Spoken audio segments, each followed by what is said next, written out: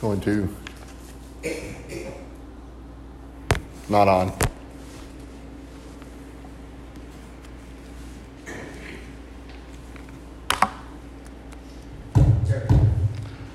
On.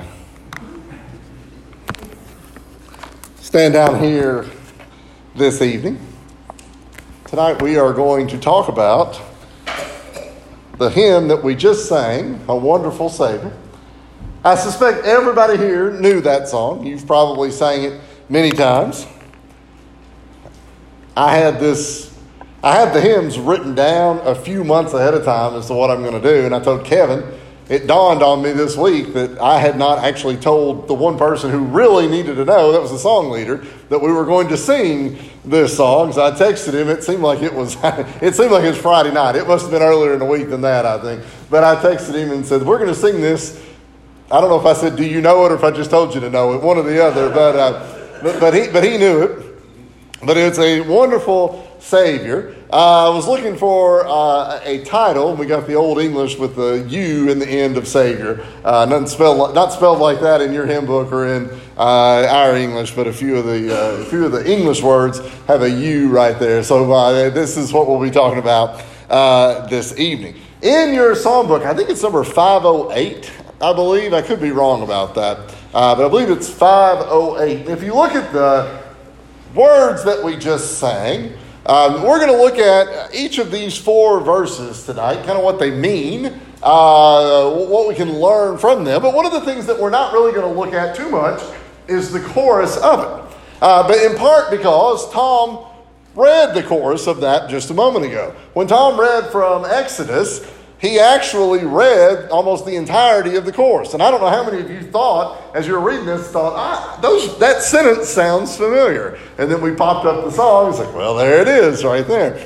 But we're going to be talking about this song. But if you look down at the bottom of this hymn, you'll see a woman by the name of Fanny Crosby, I believe, was the writer. We're going to talk a little bit about her because I think this is the 17th or the 18th hymn sermon that I've done, and I think this is the first one where she was the author, which may seem odd because she was such a prominent, prolific songwriter. But her name was Frances Jane Crosby. She was born in 1820, so she would be a little older than 200 years old if she was alive today, but about 50 miles north of New York City. Now, it'll be in New York City where she will spend almost the entirety of her life. But at 6 months old, she caught a cold that inflamed her eyes and led to blindness. At least that's the story that was told.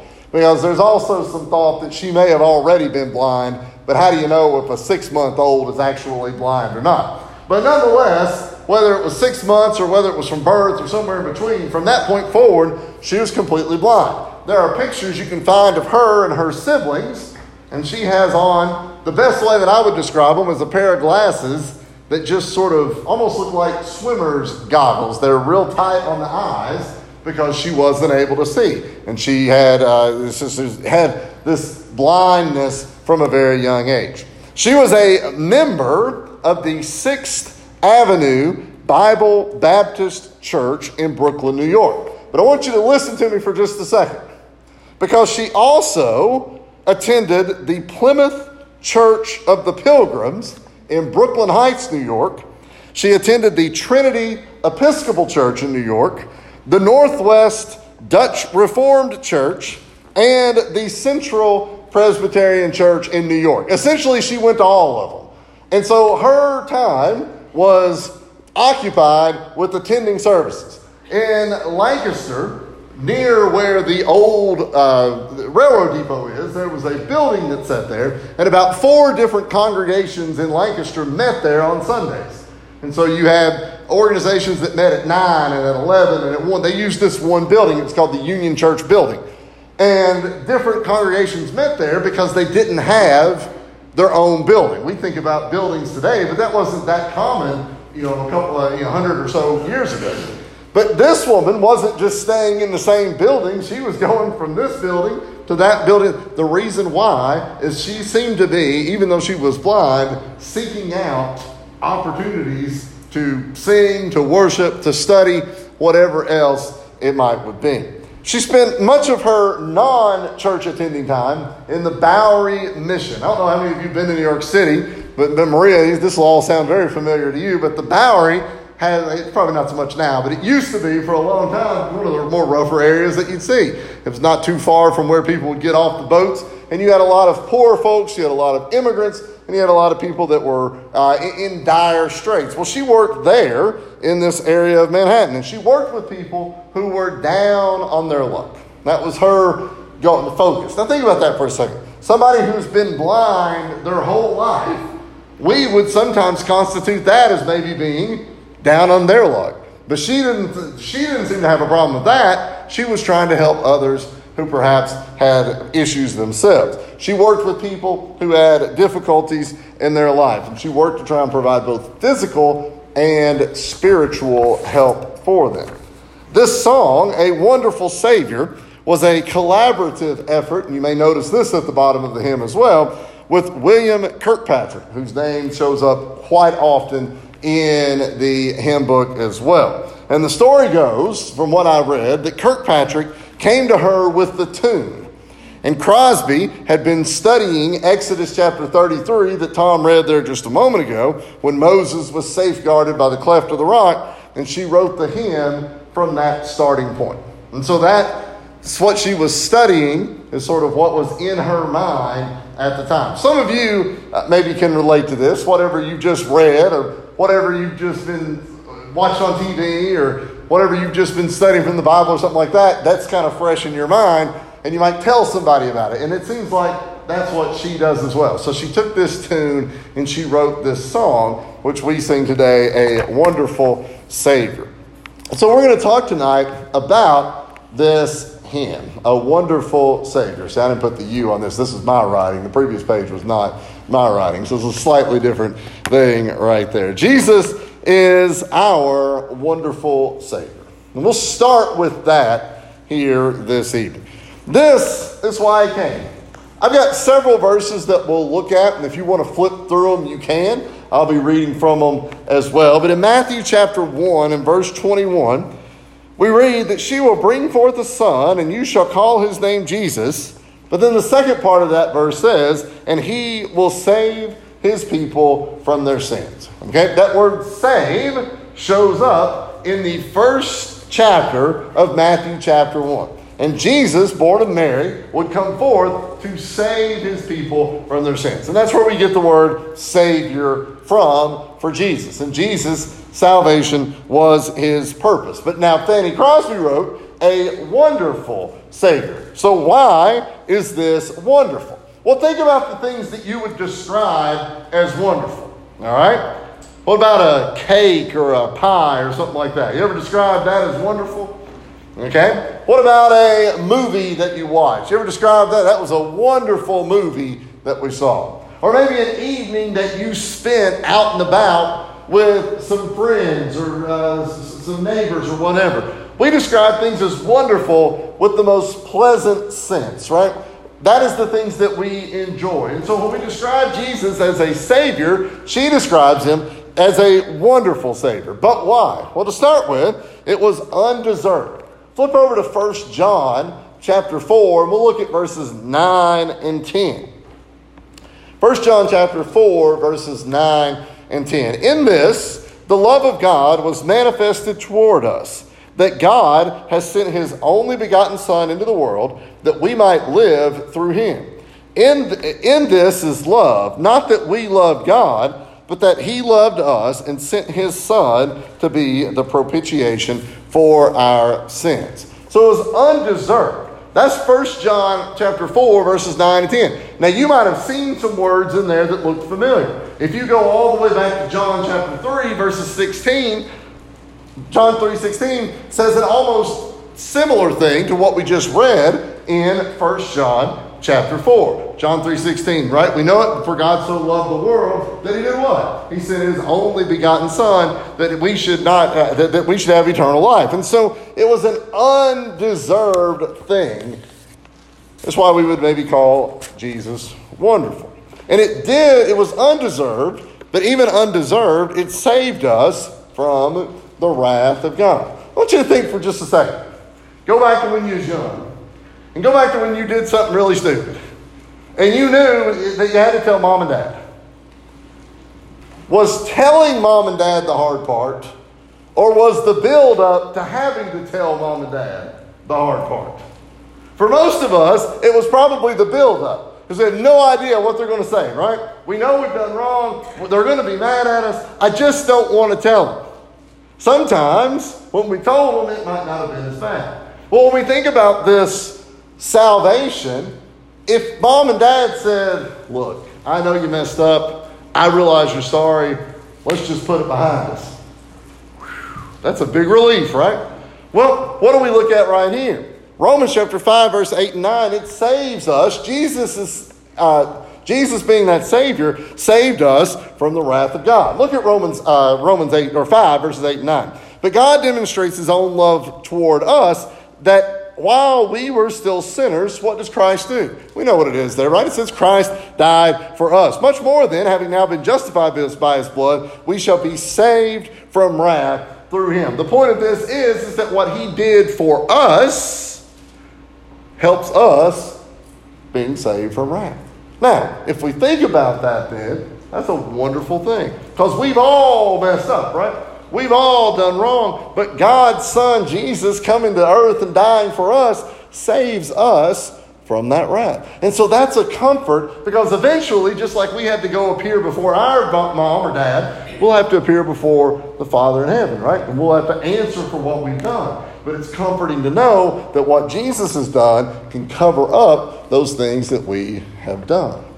Number 2, he takes away our burdens. Now, there's more to this song than what we're going to cover. We're only looking at 4 things, but you could have looked at a whole lot more than that. But he takes our burdens away. Jesus offered to trade burdens with us. Years ago, I was in high school, and we went to Minnesota. Me and Dad, my dad's brother Dave and his son Chris, and then 3 friends of ours that lived in Minnesota. And we were going on this week-long canoe trip in which we would paddle the canoe, we would fish, we'd catch fish and we'd eat them, and then tomorrow we'd have a campsite, and tomorrow we'd load up, we'd go to another spot. You may have heard Minnesota described as the land of 10,000 lakes. However, not all of those lakes are connected by waterways. Sometimes you want to be in this lake, but you're in that lake, and you got to carry your stuff over. Well, I guess they viewed me and Chris as high school and college age boys, because we carried a lot. And my dad and my uncle, the problem was, there was this one guy who didn't seem to carry anything. And so we'd haul these canoes, and we'd haul these backpacks, and pots and pans, and I think they brought a TV at one point. We was carrying everything we owned when we would go through. But you'd look over, and the other guy's carrying a fishing pole. Now that doesn't seem fair, right? My burden was a little larger than his burden. And he wasn't even paddling. He was just sitting in the canoe fishing while we was doing all the paddling. He was a taker, not a maker, I guess, for us right then. But while I'm carrying that big pack and he's carrying a fishing pole, if he had said, would you like to trade burdens? I probably would have said yes. Because all of us would rather carry a fishing pole than a 30 or 40 pound bag with all the stuff for the week piled up in there, right?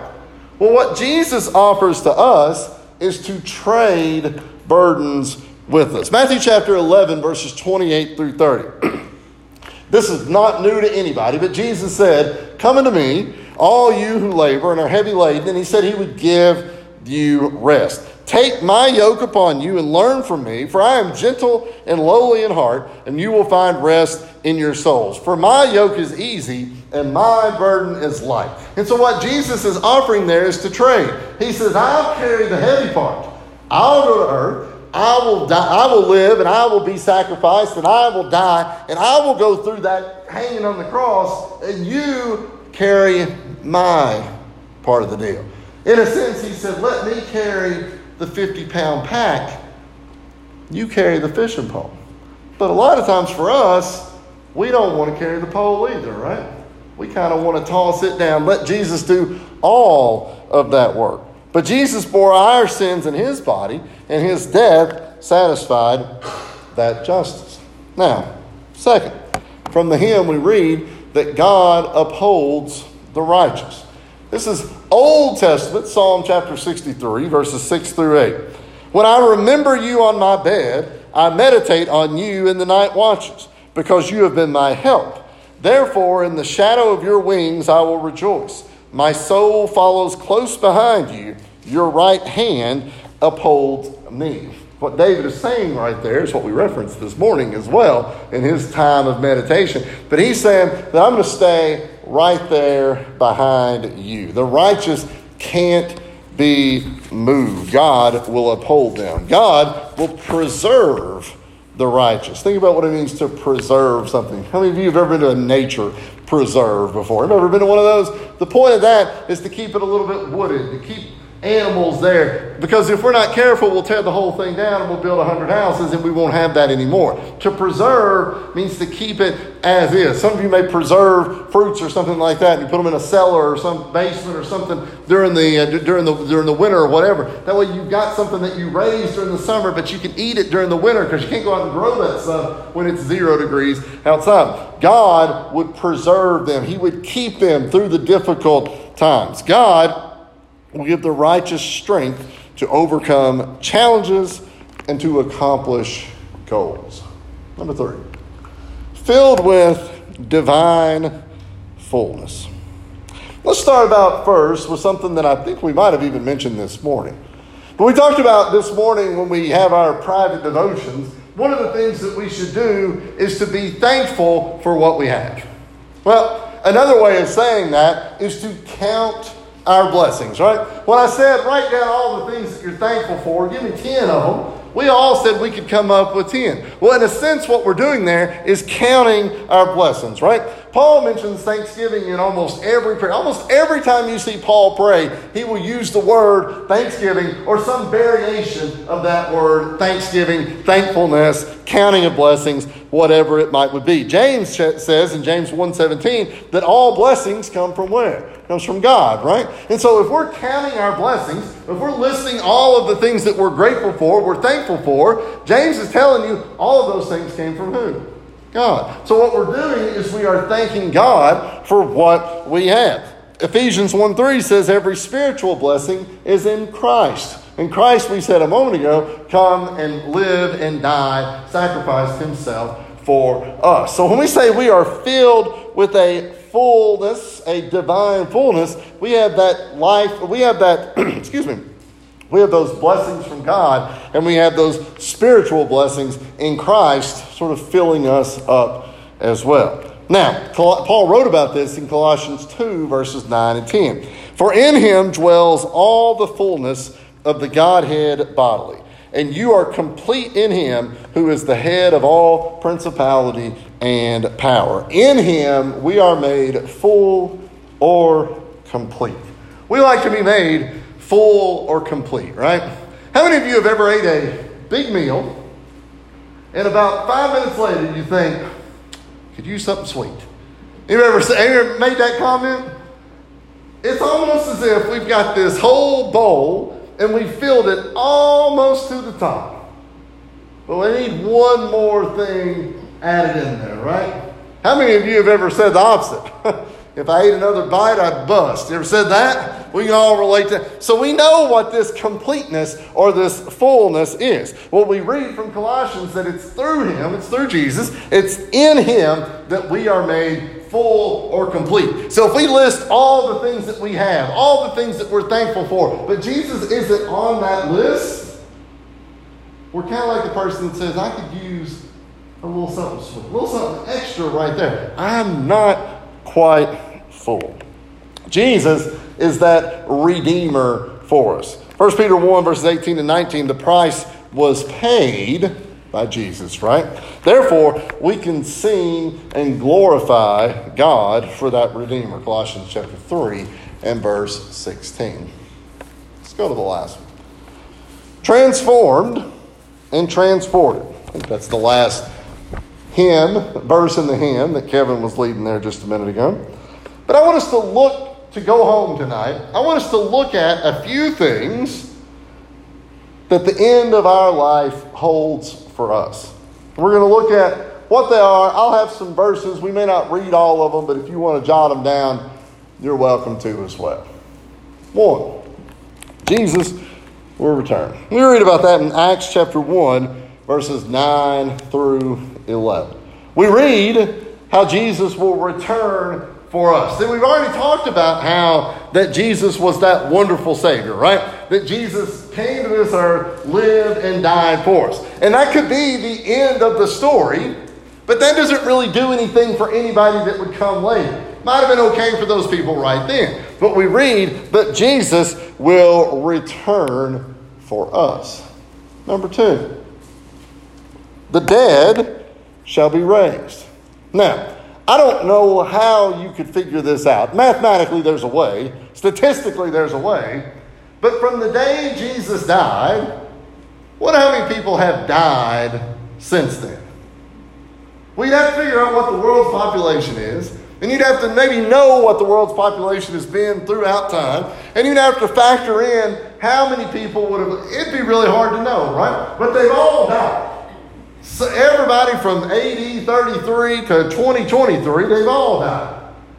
Now, what we read in John 5, 28 and 29, that those dead shall be raised. The odds are that we, basing it on what we've seen for the last couple thousand years, will probably be dead too. But we don't know that. Jesus could come at any time. But the odds are, based on what all those other billions of people have experienced, we'll probably be dead too. But it's comforting to know that the dead shall be raised. So Jesus returned, the dead shall be raised, and then Jesus would bring those with him.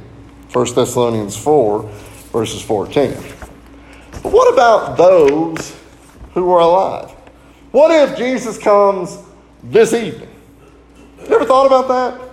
That was something that I seemed to think about a lot when I was little. I don't know why, but I guess the preacher when we were growing up used to talk about that quite a bit. But I would always think about it, because it seemed like they would mention it on Sunday morning. It's like, come back tonight at 6:30 unless the Lord comes.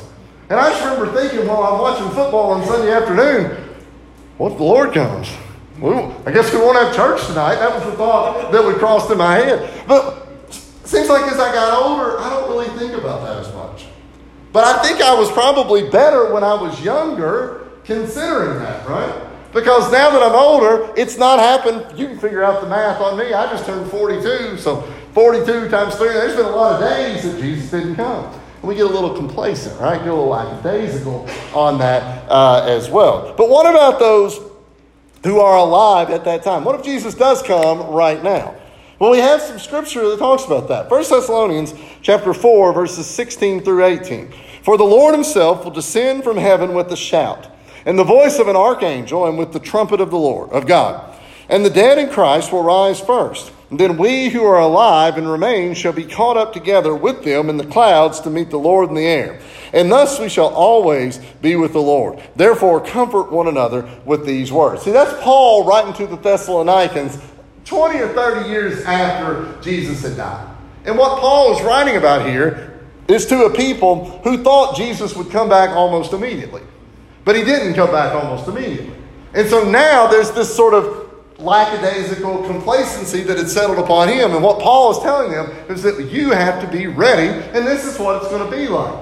But none of the people that he wrote to ever experienced that. They're all in that group in the ground that we talked about. Paul's there too.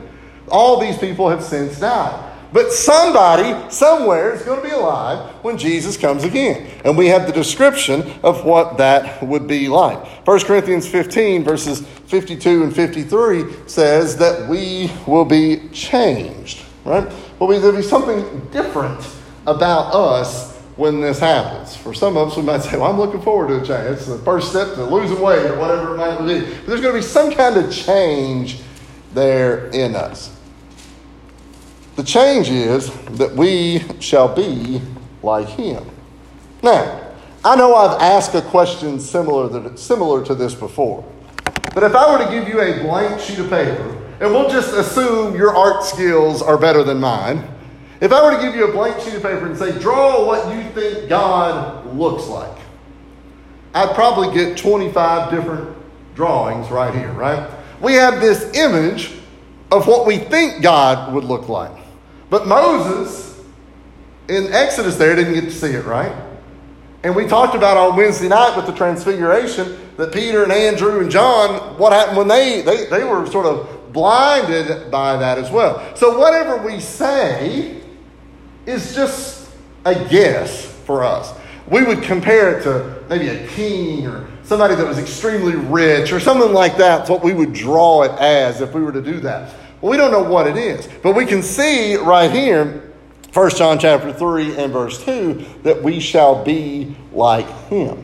So I don't know, but I'm going to be changed, and then I should be like God as well. So whatever it is that I look like, whatever it is that I'm going to be like, whatever my celestial heavenly body is going to be like, it's going to be different. Okay? I don't know what to tell you on that. I said that about drawing your own picture because your picture is just as good as mine. I'd say every one of those people that have lived before have thought about that as well. We don't know what that's going to be like, but we know that we would be changed. But the last one, and perhaps the most important one, is we will be overwhelmed with joy in his coming. Revelation chapter 5, verses 9 through 13 will tell us that. Next Sunday night, first Sunday night of the month, we'll be doing singing, and we're going to be talking about, for the next few first Sunday nights, the fruits of the Spirit. And we talked about love last time, and this time it's about joy. And Tom's preparing a little something to say about joy during the middle of that.